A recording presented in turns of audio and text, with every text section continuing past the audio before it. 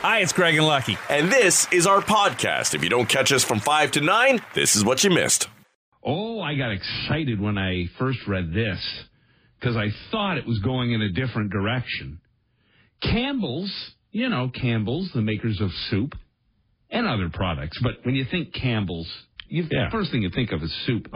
They're teaming up with Frank's hot sauce. Oh, boy. To make a spicy. Now, as I was reading it, I thought, it's going to be a Frank's hot sauce soup?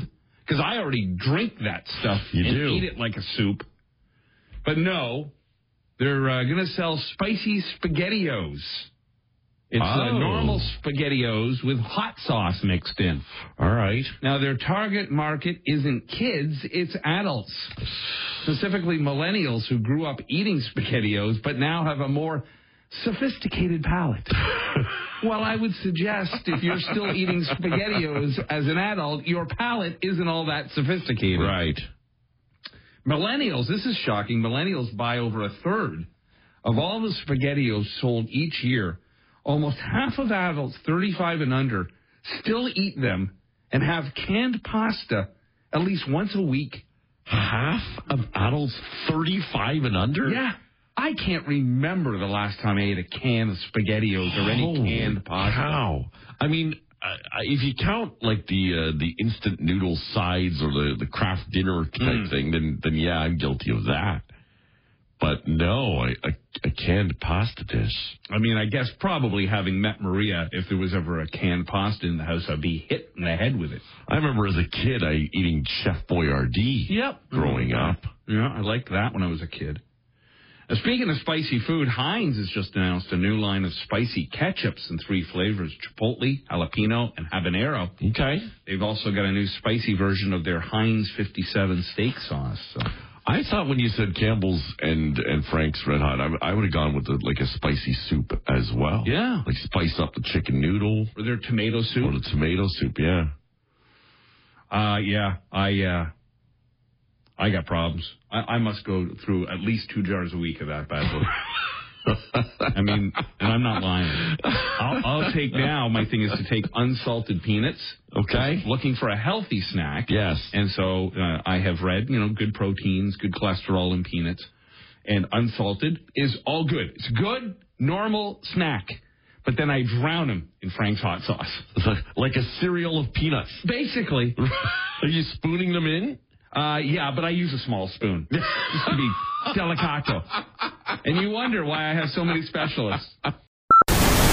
This is a great example of how I really, really wish I just didn't know anything about this man's politics. I really wish we could go back to the don't talk politics, religion, or your salary. I was always a big Kid Rock fan. So much so that when I saw him open for Aerosmith, it was the one and only time where I was so impressed by the opening act that I thought they were far better than the headliner, and I became a fan that day. When I was in Windsor, we'd go over to Detroit. We saw him a few times there. Always an amazing show. Incredibly talented musician. I've shared the story many times of sneaking into his lounge at the Palace of Auburn Hills and sitting there smoking his cigars and drinking his booze. And he didn't kick me out. And so now, where he's at is so disappointing. Here was a guy who used to do so much for charities in Michigan and the blue-collar people of Michigan. He also used to do something that was incredibly kind, and maybe he still does. I haven't seen him do it in a long time. He would show up at birthday parties for kids who were dealing with disabilities. There's some great video of him all over Michigan, showing up and singing happy birthday, bringing in the cake, doing all sorts of kind things. Where that Kid Rock is now, I do not know. He has turned into just an angry old grandpa, and he literally calls himself that in this crazy video he just posted, where he says, "Grandpa's feeling a little frisky today. Let me say something to all of you, and I'll be as clear and concise as possible." Then he turns around with an AK-47 and lets the bullets fly. Turns the camera, flips the bird, because what he was shooting at was cases of Bud Light. And then he turns to the camera and says, F Bud Light, F Anheuser-Busch, have a terrific day. Why is he angry with Bud Light? Because of their partnership with trans activists. This is what upset him so. At a time when there's been more mass shootings in schools and all the people who have been gunned down, to turn around, you want to be angry with trans activists, you want to be mad at Bud Light, come up with another way of protesting. Just say, I'm never touching their product again. You don't have to pull out a weapon and start shooting at it. Especially, read The Room in America, dude. Now, I know he lives in his bubble, and that's the problem. We all live in our bubble. But I am so utterly disappointed, so much so, and I don't even know that we play much Kid Rock anymore, but I'm thinking about mentioning to Doug Elliott and Lori Ann, please, remove him from our playlist. You can play him all you want during the day, but I don't want him on this morning show. I to be honest, I'm shocked people are surprised by this. Isn't that the rhetoric that he kind of started on with this redneck warrior? Yeah, he'd go after wokeness and the image that he wanted. Yeah, he was rapping about that kind of stuff, but that's all fairly beige. You know, it's just him spouting off about F you and F this, and I don't believe in any of it. But again, just this period of time, what we've just seen in the U.S. Right. To use a gun to blow up these boxes of beer. Well, you know what? And here's the problem, and it's happening so often and so much, is that if he wanted to just do that, and that was his frustration and his feeling, he could have just done it in his massive backyard. But he filmed it, and he posted it to social media. And in doing so, he just proved that people, when it comes to social media, are just playing to their audience and playing to their crowd and get too riled up by bots and negative comments that are coming out against them that it feels that they need to take this to the next level like this. Yeah, well, whatever the case, it's just it's such a shame. I was a big fan. Live Trucker, I thought was one of the best live albums I've ever heard. Rock and Roll Jesus, one of the all-time greats, I used to think. No more. Grandpa's feeling a little frisky today. Let me say something to all you and be as clear and concise as possible. He hates these cans! Stay away from the cans! From Steve Martin in The Jerk, when there's a sharpshooter in the bushes, and Steve Martin works at a gas station, and he's out by the pumps, and the sharpshooter's trying to get him, but he's missing him and hitting the cans, and Steve Martin, being the jerk, thinks the guy hates the cans. So that's what it was. Kid Rock just hates beer cans. That's the problem. Dumb myths that we still believe. Like we believe that there's a dramatic reading of a person's will. That's a movie thing? That's a movie and TV thing. They say maybe it happened like 150 years ago, but in reality, nowadays, everybody just mailed a copy or emailed a copy and read it if you want to. Right. Who could itemize everything now, too, though? Oh, yeah. And the fights that would be happening in those rooms. You got it. Listen, I tell you, now, again, as we go through this with my dad, and he didn't have much stuff. He had gotten rid of a lot of stuff. But still, everybody's got stuff. And do your kids a favor. Start getting rid of stuff. Don't leave that all on their lap. Right. First of all, they're, grieving that you've passed. And just to have to go through and dig all this stuff out from 50 years ago. Let it go. Yeah. Call in one of those moving companies or do a purge once a year. Kind of say to yourself, maybe like at the beginning of every year, January or February, when life has slowed down from Christmas and everything. Once a year, do a big purge.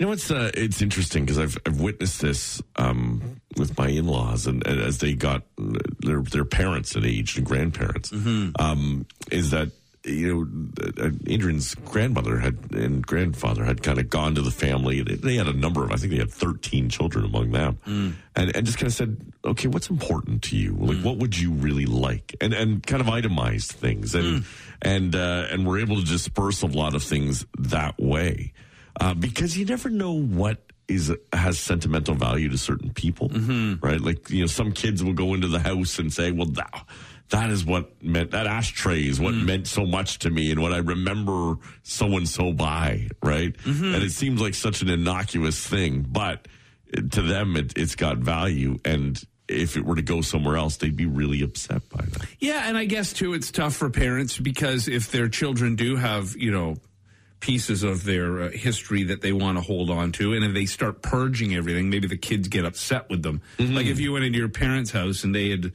gotten rid of your bedroom set because you were planning on moving back in and sleeping in it. What happens when I need that?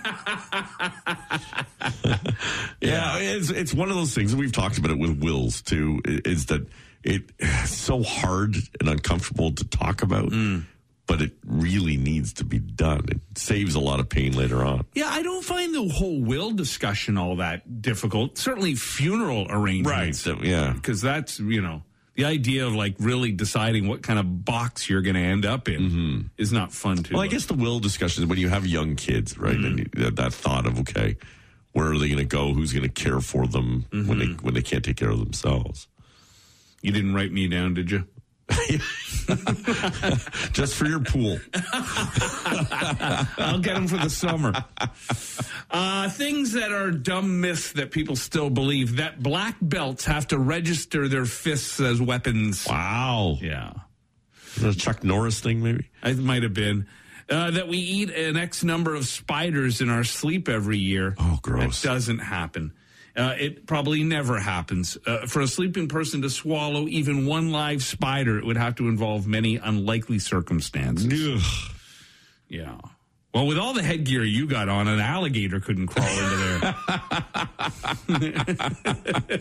It wouldn't. It would think it was like a fan boat was going by him. You're sealed up like a mummy. And this I always heard, especially when the CN Tower got built. If you drop a penny off a skyscraper, it will eventually fall fast enough to kill someone. I had always heard that. I remember going up at the CN Tower on school trips or other things, and that was always somebody saying something. If I drop this penny off of here, it would crush somebody's skull because it would get moving so fast. But the reality is it would hit something called terminal velocity. Yes. About 30 miles per hour for its mass. And if it hit someone, it would feel like being flicked in the forehead. Well, I still don't think I want to be hit by a penny at 30 miles an hour. And that'd be a pretty hard flick. Yeah. That humans only use 10% of our brain. It is That's a myth? That's a myth. Well, if you listen to this show, you know it's a fact. I was just reading that if Trump were to be found guilty on all charges, he could face up to 136 years in jail. I saw that. Now, in Trump words, that's a huge amount of years. Right. Now, he's 76, so I don't see him making it to the end. It's, it goes to show that the charges that he faces are a lot more serious than some make them sound. Should he be found guilty and given the full max, which, it's not going to happen. The guilty part, I don't know. The full max, I can tell you, is not going to happen. Here's how he'd spin it. If he did get the full max, though, he'd say, I'm the longest-serving president. I served longer than anybody else. Right.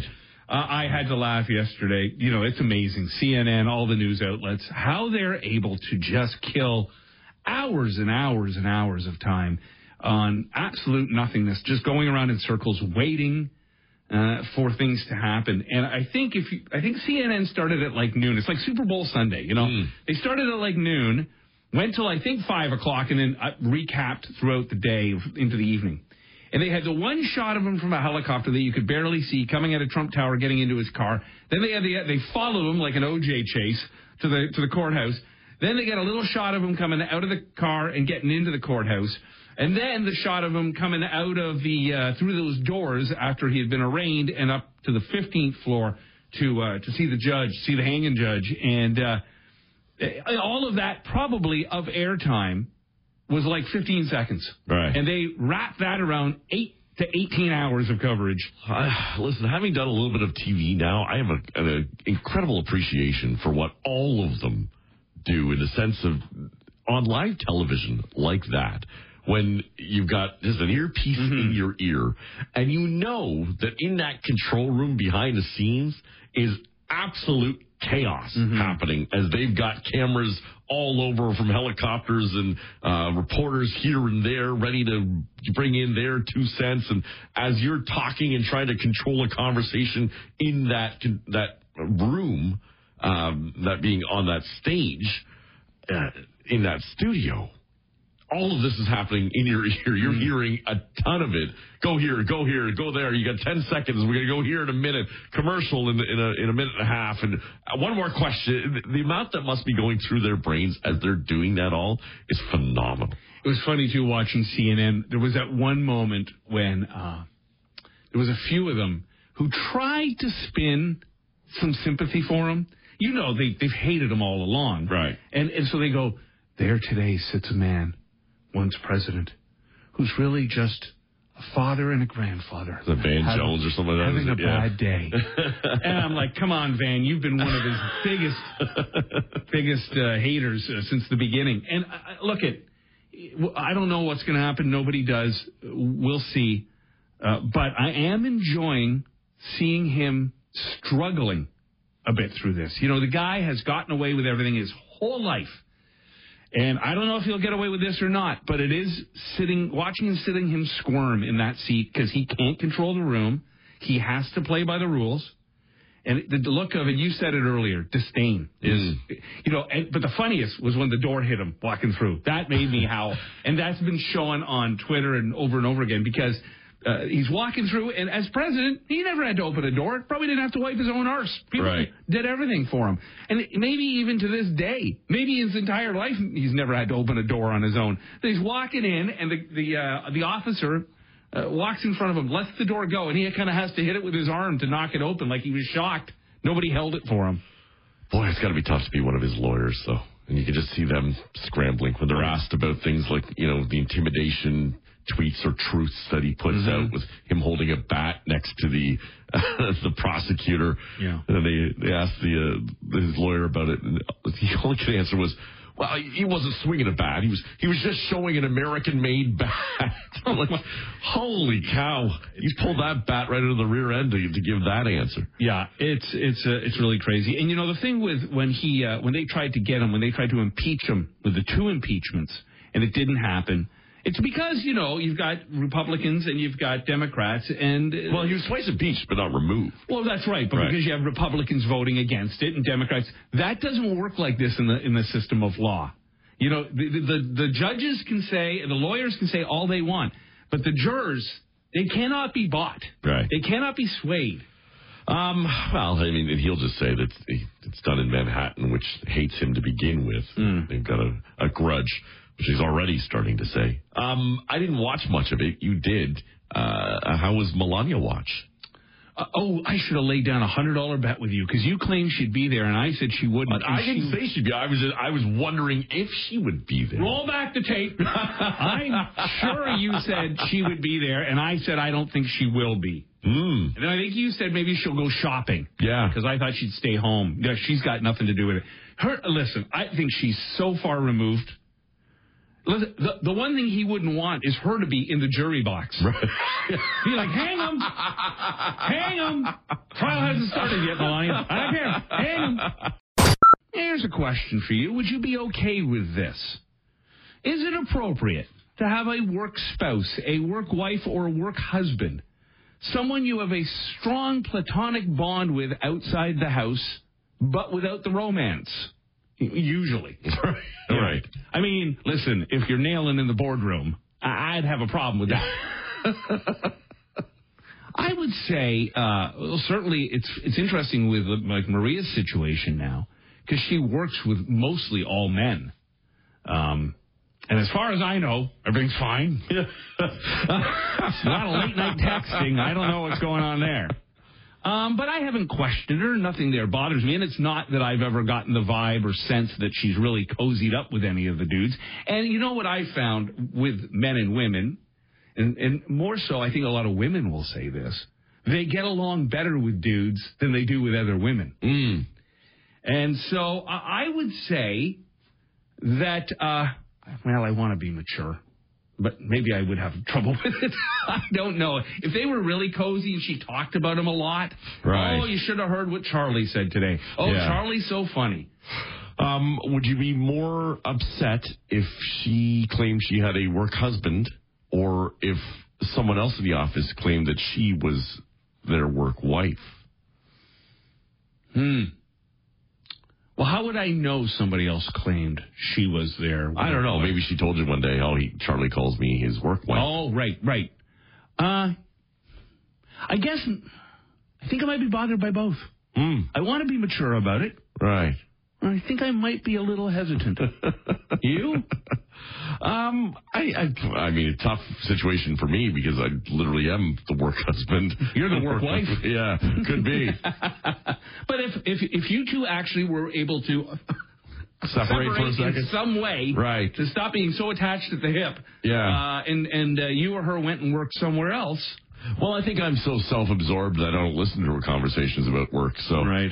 Probably wouldn't even notice. She could be pregnant with his child. You'd be like, want to slow up on the donuts bed? Yeah, I think generally, you have those kind of work relationships because you talk about work with those people. You share a lot of time at work with those people. And I think if you are actually referring to it as work wife or work husband, then it's more than just coworker at that point. You're signifying that you're closer than just being coworkers. It would feel to me like if opportunity was there, if I wasn't in the way, right? That's how I would take it. Okay, you guys are cozy at work and you share, you have a little giggles about shows you watched the night before, you trade stories about whatever. But if I was somehow out of the picture, you two would be banging nasties in seconds. Well, wait a minute. Do spouses do that? Bang nasties? Yeah. No, but work ones do? Because you start off banging nasties. Yes. That's how all relations start. It's not how they end. Now, this is interesting that a quarter of adults say it's okay to have a work spouse. Many believe it's inappropriate. I would think that has a lot to do with HR rules these days as well. Mm-hmm. Companies are very, very leery of employees being too cozy with each other. But then when it breaks down to ages, very few millennials are okay with it. Many boomers say it's fine. Probably because boomers been in a relationship a long time. They're like, good, let her talk to you. Right. Or they need the help. Yeah. Right. The millennials, though, and I get this, if you're a young married couple or you're in a new relationship, you're probably not cool with your partner having a close friend of the opposite sex at work. Because you're in this new relationship or new marriage. Or don't want to be defined as a work spouse. Yeah. But if you've been married 30, 40 years, maybe it's more comforting than threatening. I don't know. Or maybe it's a generational thing, too, because, of course, the workplace was a lot more like the Wild West at one time. Right. I mean, I remember going to Christmas parties where it was basically a porn breaking out on the dance floor. People are having sex on the photocopying machine. Anyhow. Yeah, it's. I wanna be mature and say I'd be fine with it all. But I sense after a couple of glasses of wine, I'd speak my truth. Rock Mornings with Craig Venn and Lucky. 94.9 The Rock.